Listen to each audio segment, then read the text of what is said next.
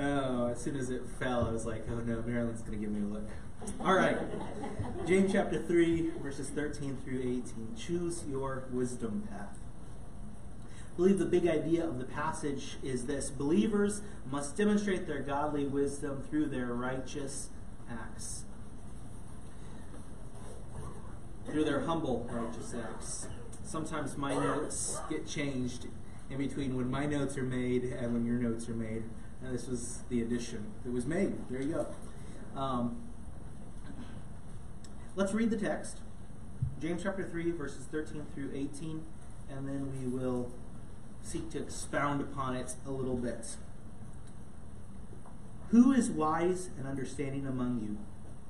Let him show by good conduct that his works are done in the meekness of wisdom. But if you have bitter envy and self-seeking in your hearts, do not boast and lie against the truth. This wisdom does not descend from above, but is earthly, sensual, demonic. For where envy and self-seeking exist, confusion and every evil thing are there. But the wisdom that is from above is first pure, then peaceable, gentle, willing to yield, full of mercy and good fruits, without partiality and without hypocrisy. Now, the fruit of righteousness is sown in peace by those who make peace. Father, we do thank you for your word. We thank you for the exhortation in your word that you give us to pursue wisdom, to allow our lives to be marked by humility, to allow our lives to be marked by purity, and to allow our lives to be marked by peace as we humbly submit to your Spirit and as we humbly depend upon your Son, Jesus Christ. We thank you that you have equipped us for every task that you call us to. We pray that as we contemplate this passage, that you would convict us and that you would help us to live righteous and godly in this age. In your name we pray. Amen. The theme is Choose Your Wisdom. Believers must demonstrate their godly wisdom through humble, righteous acts.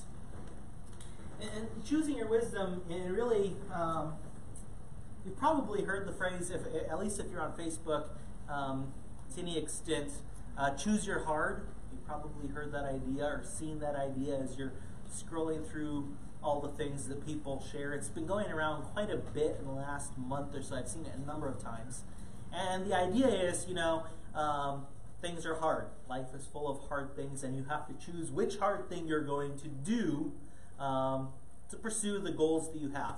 And in a lot of ways it makes sense, right? I mean, that's just a basic idea. Like, you can either have the hardness of all the difficulties that life comes with when you choose to eat donuts for breakfast and frozen pizzas for lunch and then top it off with a Big Mac.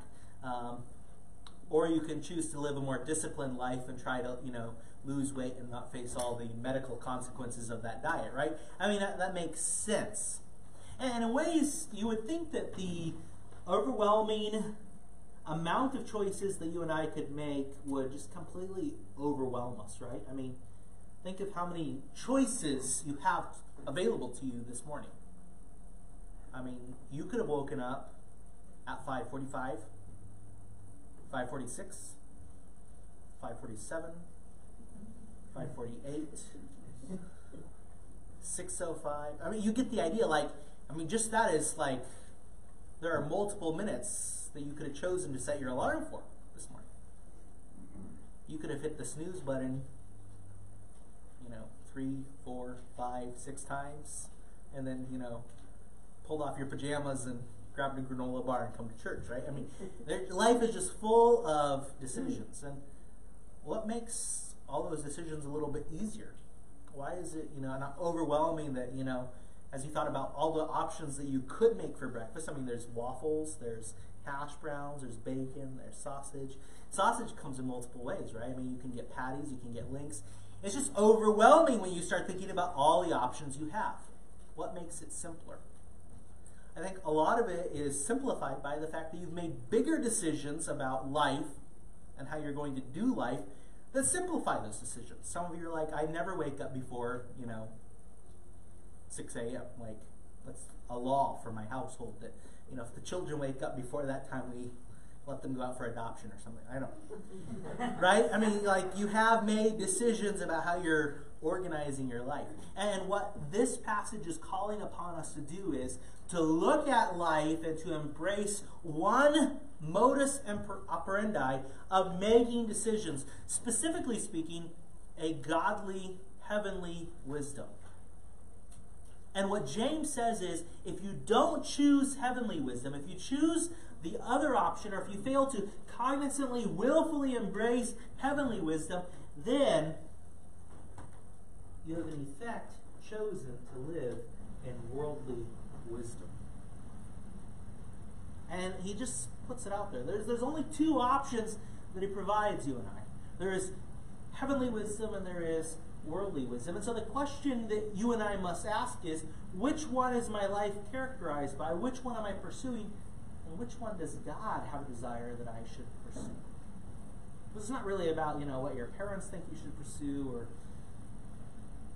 what your spouse thinks you should pursue, or what I think you should pursue. It's what does God have a desire that you pursue? And I believe that the purpose of the text is to point us to the fact that God has a desire that you and I would pursue heavenly wisdom, godly wisdom, and as we do so, our acts would demonstrate it by pursuing humble righteousness. And so that's the idea. As he does this, though, he begins in verse 13 and he asks us to define wisdom. And what I want you to do right now is just by yourself. Don't blurt it out. Don't tell me. If you want, you can come and tell me after church. But right now, I just want you to think through, and if you want, to write down a definition of wisdom. If I were to ask you, just right now, on the spot, what is wisdom? What would you say wisdom is?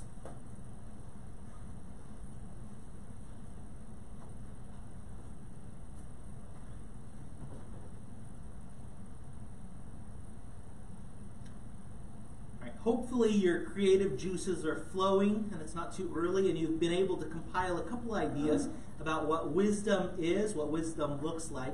And James is going to ask a very similar question, but it goes further than just asking him what wisdom is. He comes out and he asks, are you wise and understanding? And that assumes then that his readers have some sort of definition or some sort of understanding of what wisdom and understanding is, right? Because if I just ask you, I thought about, having everybody who is 10 years and older standing up, like, it's just everybody knows what that definition is. But what James does is he says there's a specific definition that I'm looking for. And what is the definition of wisdom that James gives? He says wisdom is demonstrated in good works. Wisdom is demonstrated as you and I perform good works. And so as you and I examine our lives, as we look at what we've done this past week, what good works have we done? Have we lived lovingly before our wives? As we've nurtured and cared for our wives, have we loved them well, husbands? Wives, have you submitted to your husband's leadership and come and humbled yourself and allowed him to lovingly lead? Children, have you obeyed your parents as they instruct you and teach you and guide you in righteousness and obedience? As we've gone to work, have we worked hard at work? What have we done to engage our neighbors in a way that demonstrates our good works? He's saying that wisdom will demonstrate itself in good works. But he goes on from there. He doesn't just simply say good works is the end aspect of my definition of what wisdom is. If you look at verse 13, he says, who is wise and understanding among you? Let him show by good conduct. But he goes on and he says that his works are done in the meekness of wisdom. There's this idea of meekness or of humility, of a willingness to understand that you're not the end-all, be-all, that you're not the head honcho, that you don't get to make every call, that you don't get to control every aspect. It really is pointing to this idea of humility. And so he's asking them, are you demonstrating humility? And so he's beginning to define for us what this wisdom looks like. He's going to define it even more detail in verses 17 and 18. But he's introducing, he's asked us, are you wise? Are you understanding? And so it calls upon us to, number one, define what wisdom is, and then to answer the question. And so as we work our way through this passage, those are our two assignments. Number one, to understand what kind of wisdom James is talking about, and then to ask ourselves, of the two kinds of wisdom that are pictured, both worldly wisdom and heavenly wisdom, which one characterizes my life? And so, are you humbly doing good works? And this includes the many, many relationships that you have, right? You and I have multiple relationships in which we're supposed to be engaged in and pursuing. And so, in the relationships that I've mentioned earlier, husband, wife, parent, child, sibling, employer, employee, neighbor, how has your life been characterized this week? Has it been characterized by meekness, producing good works, or has it been characterized by selfishness? That is the question that he's presenting to us. He moves on from here and he pictures for us worldly wisdom. And what he's going to do in verses 14 through 16 is he's going to picture wisdom. You and I like pictures, right? What happens? Gary goes and he takes photographs of animals and sunsets and barns, and he puts them on Facebook. And what do? We hit the like button, right? Because we like seeing the cool pictures, because we don't like getting up that early to go and find the cool places to look at those things. But he can do the getting up earlier, and you don't have to wake up at 5, whatever he wakes up at, to go get the sunrise all those times. You can just look at them on Facebook, right? People go on vacation and they tell you that they caught a mahi-mahi, and what do? Where's the picture, right? That's how life works. That's what we do. We want to see the pictures. We want to have things pictured for us so we can better understand what is going on. And so James does that for us. He says, you want to know what wisdom looks like? Well, there's two different ways that it can look. It can either look like worldly wisdom, which I'll picture for you in verses 14 through 16, or it can look like heavenly wisdom, which I'll picture for you in verses 17 and 18. And they're both true definitions of wisdom, but only one of them is good, and only one of them is worth pursuing. And you and I ought to pursue heavenly wisdom. And so in verse 14, he continues on his way, and as he continues on, he says in verse 14, but if you have bitter envy and self-seeking in your hearts, do not boast and lie against the truth. What is he doing? He's beginning to give us a picture.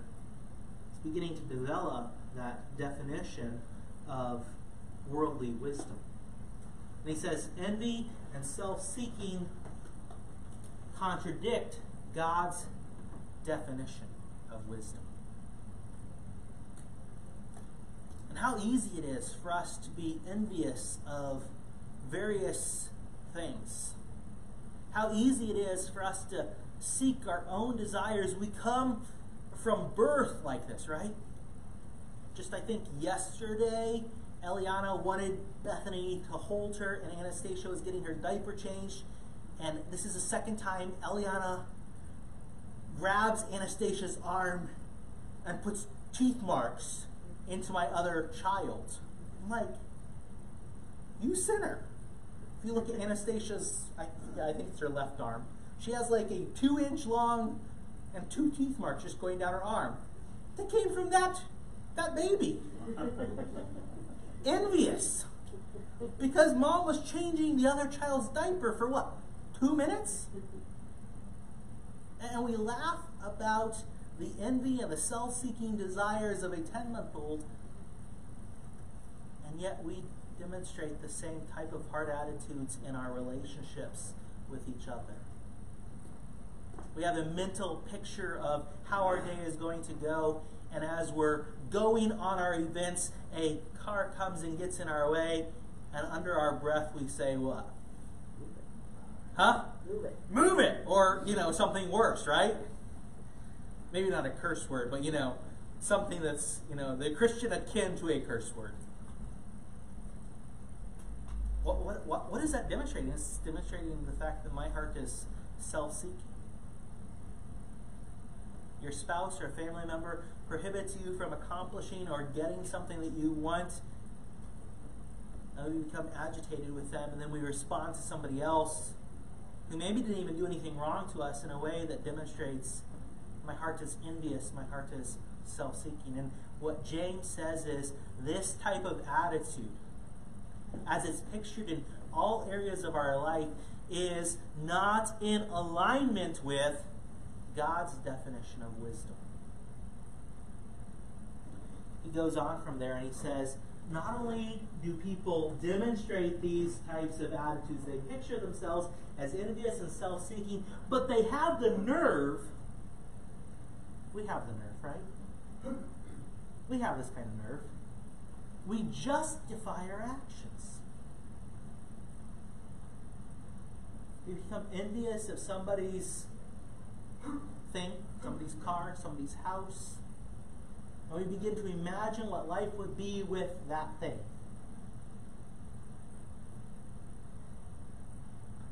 Or we begin to pursue our own desires. We're self-seeking, advancing our own mission, and not caring as we should for those around us. What do? We begin to justify the reasons we have for pursuing that objective. What is that? That's boasting in our own sin. And so James then begins to address that situation. The fact that not only do we demonstrate, we picture our worldly wisdom by our envy and our self-seeking, but we go further on. Why? Because our desires give birth to sin, and sin, when it is full grown, gives birth to, or produces death.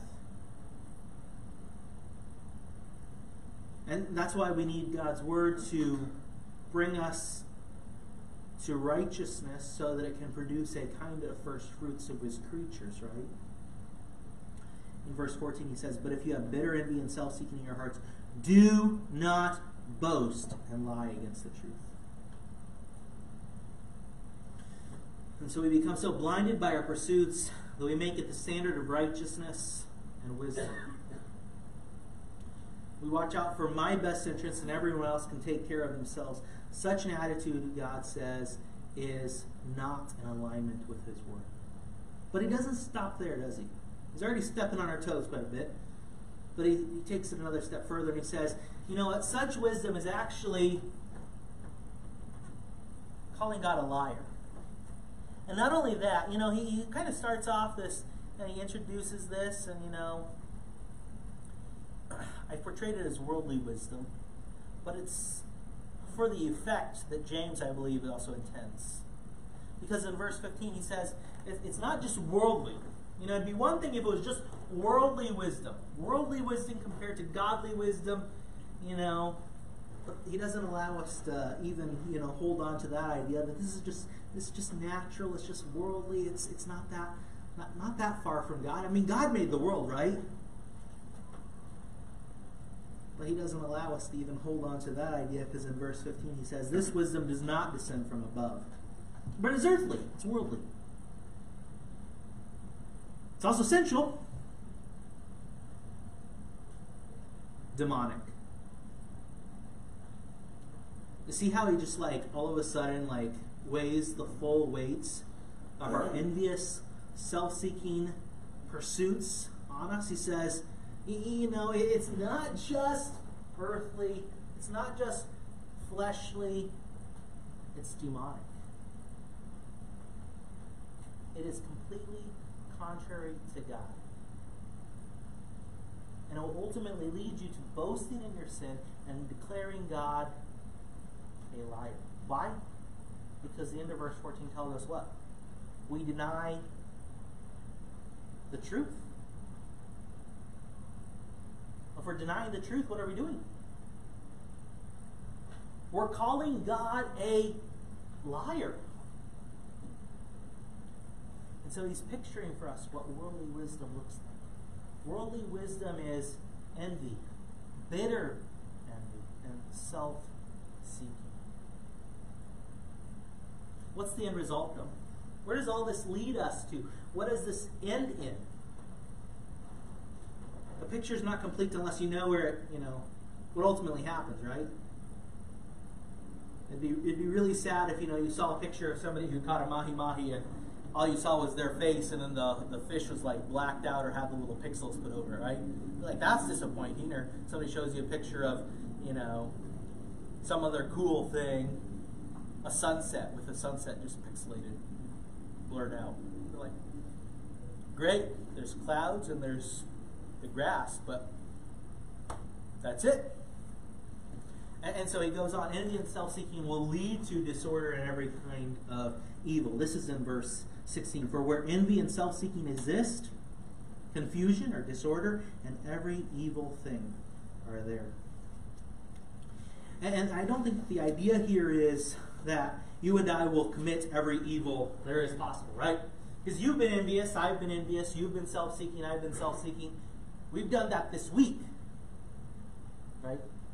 And I don't think that you've committed every evil and you have every form of disorder in your life currently. So what does he mean by this?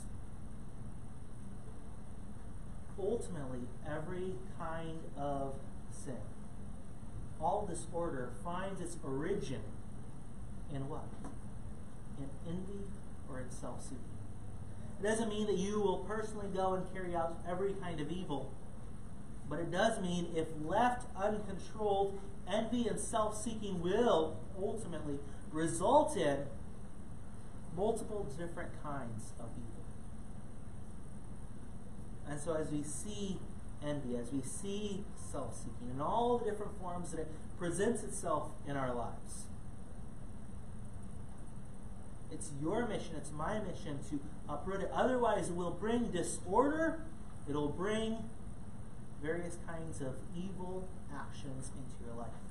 It is the natural result every single time, because sin, when it is born, brings forth sin, or desires bring forth sin, and sin, when it is finished, brings forth death. It is the natural result. The natural result of your bitterness that's demonstrated by envy, your self-seeking as it's in your heart and brewing, will result in sins and separation ultimately from you and God.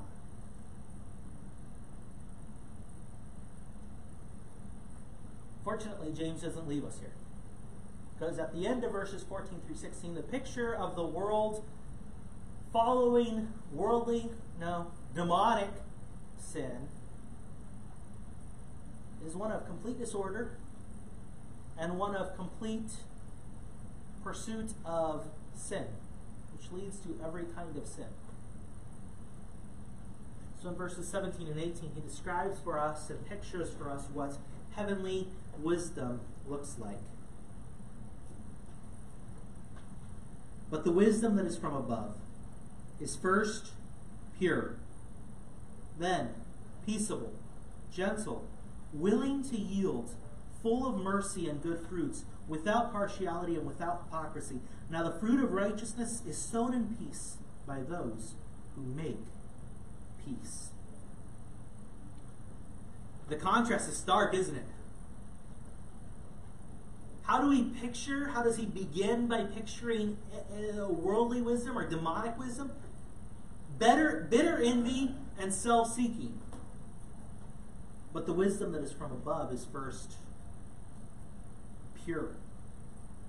I mean, it doesn't get much more drastic in contrast than bitter envy, self-seeking, and purity. Right? Those are the primary things that you look at somebody's life and you go, which one demonstrates them? Which one characterizes their life? And so the contrast is stark, and he begins and he says, heavenly wisdom will be characterized by purity. And I believe that the implication is that this is purity that includes every area of one's life. It doesn't allow one to say, my whole life is pure except for how I speak. My whole life is pure except for how I talk to my children. My whole life is pure except for how I live at work. My whole life is pure except for... No, the idea is your life must be characterized by purity. It must be characterized by holiness. And this is a demonstration that what? That you fear God, that you love God and you have a desire to follow Him in faithfulness and obedience.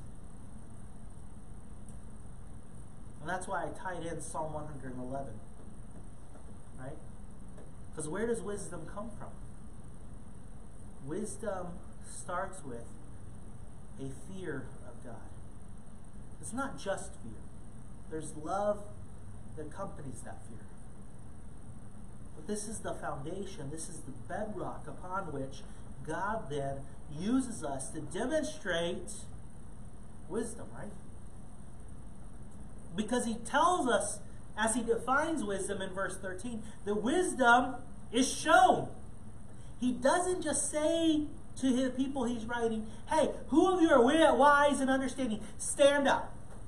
All right, good. I'm glad you're wise. Sit down. This sermon's for the rest of you. What does He say? He says that if you want to claim wisdom, if you want to claim understanding, it's going to be evident in a humble, godly, work-producing life.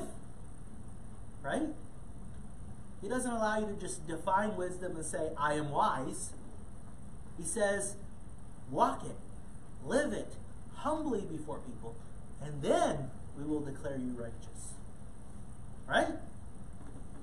And so he begins by telling us the groundwork, the foundation is wisdom, and the foundation is purity, and then the remaining characteristics build on this foundation. And once again, as you continue to look at all these other characteristics that flow from godly wisdom, they're in stark contrast to bitter envy and self-seeking. Peaceable. People who are envious and desire to seek their own way do not seek peace with other people. Because very rarely does everybody else want to concede to your will, right? People sometimes will do it for a little bit, right? So Hitler's marching across Europe at the beginning of the war. A lot of the nations are like, yeah, just give him Poland, it'll be okay. He'll be peaceful then, right? Was he peaceful when he got Poland? No. Why? Because envy and self-seeking never are satisfied. Because they continue to lead to every evil work. And so he characterizes godly wisdom as peaceful. He characterizes it as gentle, willing to yield somebody else's plan. That's not in alignment with self-seeking, right? He continues and he says, it's full of mercy and good fruits. In verse 18, he's going to use that word fruits again, without partiality and without hypocrisy. The contrast is stark. The one is pursuing other people's benefits as it's guided by and instructed by God's word and a holy life. So you can't pursue other people, you can't yield to other people who are pursuing sin, because that breaks the first thing, right? The first thing is purity or holiness. So as you pursue gentleness, as you pursue a willingness to yield, peaceableness, full of mercy, good fruits, without partiality and without hypocrisy. You can't break the first aspect, right? You have to remain holy as you work through the rest. But these others will accompany the holiness. And as it does, it demonstrates godly wisdom. He goes on and he says, these characteristics are enmity with envy, and they're enmity with self-seeking. And a peaceful life, peace then, must characterize all who profess heavenly wisdom. You see that in verse 18. He returns to this idea of peace, and he uses it another 2 times. He mentions it in verse 17, that they are peaceable, then in verse 18. Now the fruit of righteousness, and what I believe this is talking about is, righteousness itself is the fruit. Righteousness is the fruit. If you want to be somebody who is righteous, if you want to be somebody who is righteous, what it requires is that you have a godly wisdom that is based on purity and pursues peace with other people. And that is the fruit of righteousness. If you want to be righteous, when you think about wisdom and how you apply wisdom, it requires that your life be characterized by purity and peace. Humbly doing good works. Now, the fruit of righteousness is sown in peace by those who make peace. You get the idea as you read through it that he kind of wants us to be peaceable people, right? It's not like we can kind of go, I don't know, today is my day for peace. I'll put that on the shelf and I'll pick up this other characteristic. It doesn't allow us to do that. If you want to profess godly wisdom, if you want to profess heavenly wisdom, your life must be characterized by peacefulness. It's sown in peace, and the pursuit of the people is peace.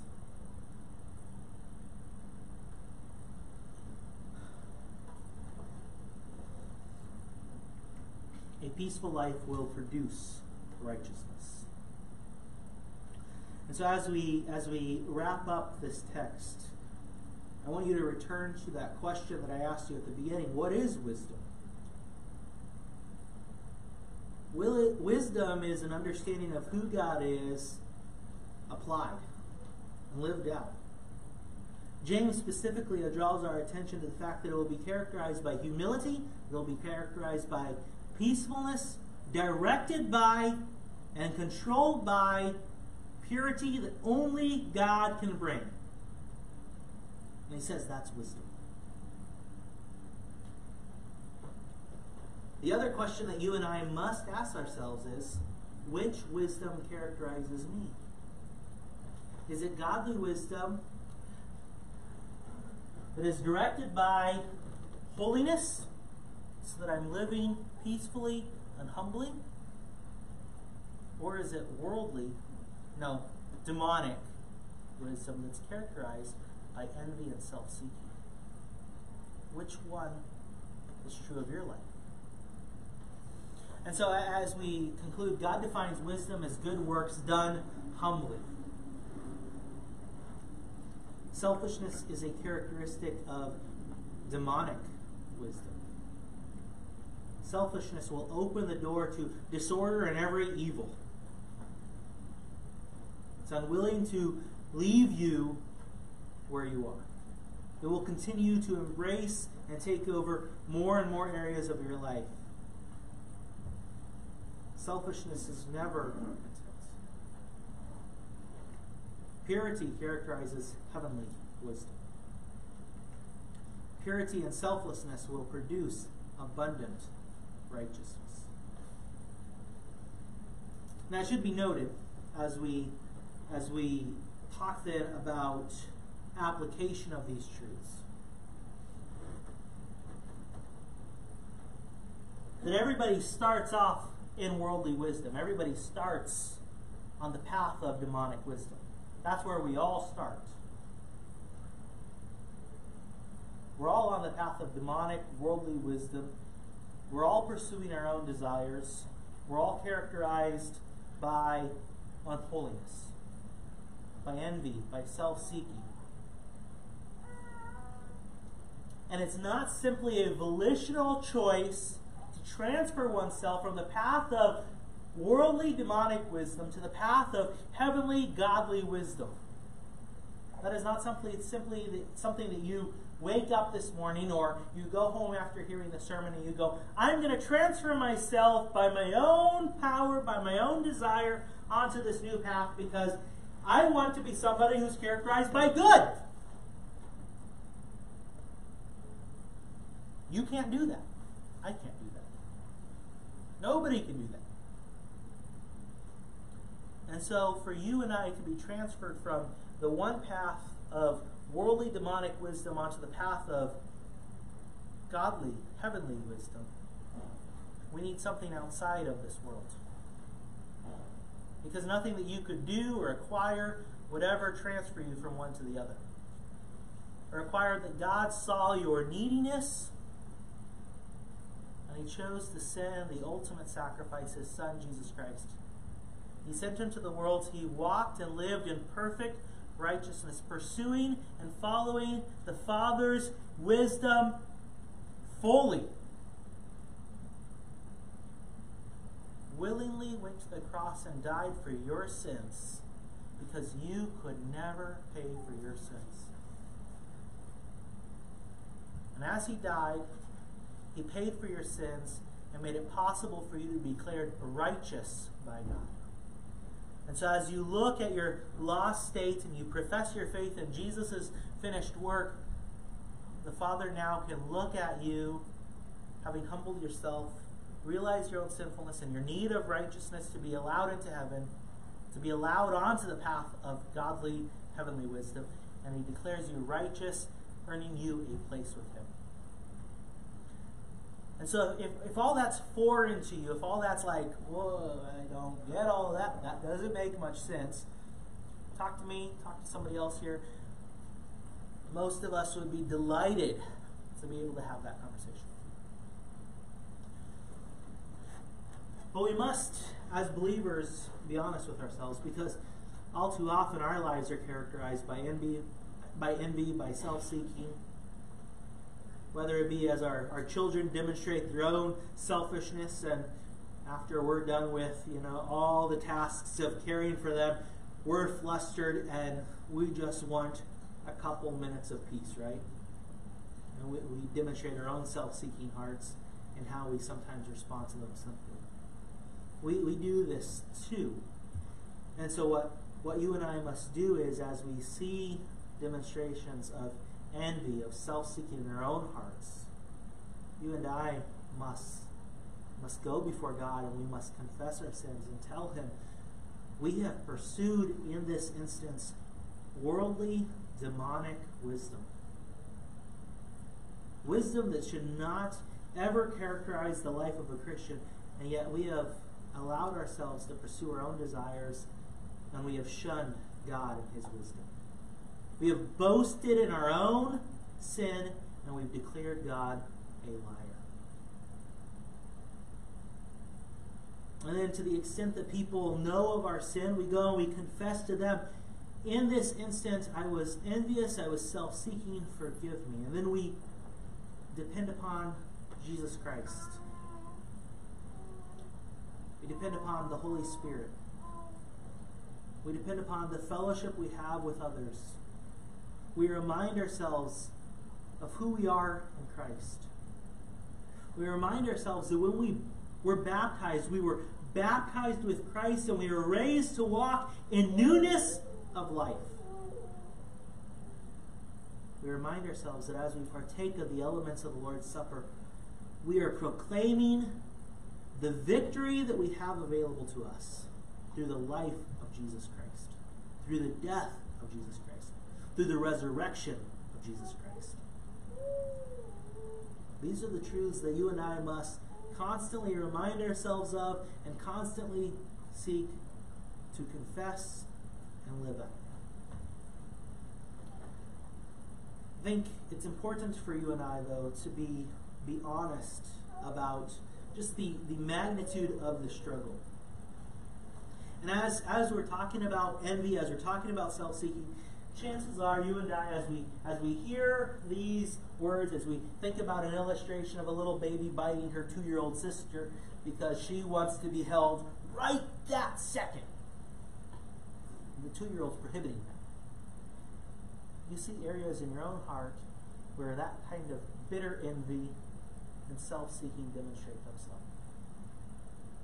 What relationships are those being demonstrated in your life?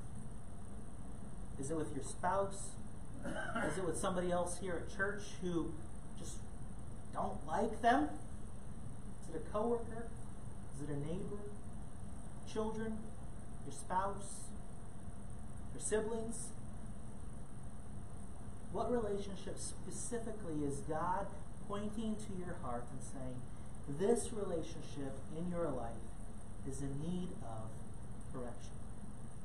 This relationship is prone to seek worldly, demonic wisdom. I want you to work specifically on this relationship. As you think about that, talk to somebody about it. Maybe your mom and dad, maybe your spouse, maybe a trusted friend at church. And ask them to be praying for you and seeking to encourage you as you seek to grow in godly, heavenly wisdom in that relationship. Why? Because it's what God calls us to. God calls us to walk in heavenly wisdom and to turn from the old man. Why? Because we have been raised to walk in newness of life. It's your responsibility, it's my responsibility to live lives that demonstrate the truthfulness of the gospel. What relationship does God want you to work on this week? Father, we do thank you for your word. We thank you for its truthfulness. We thank you for the fact that your word provides us with clarity. It speaks to the difficulties, the frustrations, the hardships that we face. It speaks to our emotions as they demonstrate themselves so frequently. Your word speaks to us, it corrects us, it rebukes us, but then it also pictures for us what wisdom and obedience and faithfulness looks like. We pray that as we meditate upon James chapter 3, that you would help us to see our need of godly wisdom anew every day. In your name we pray.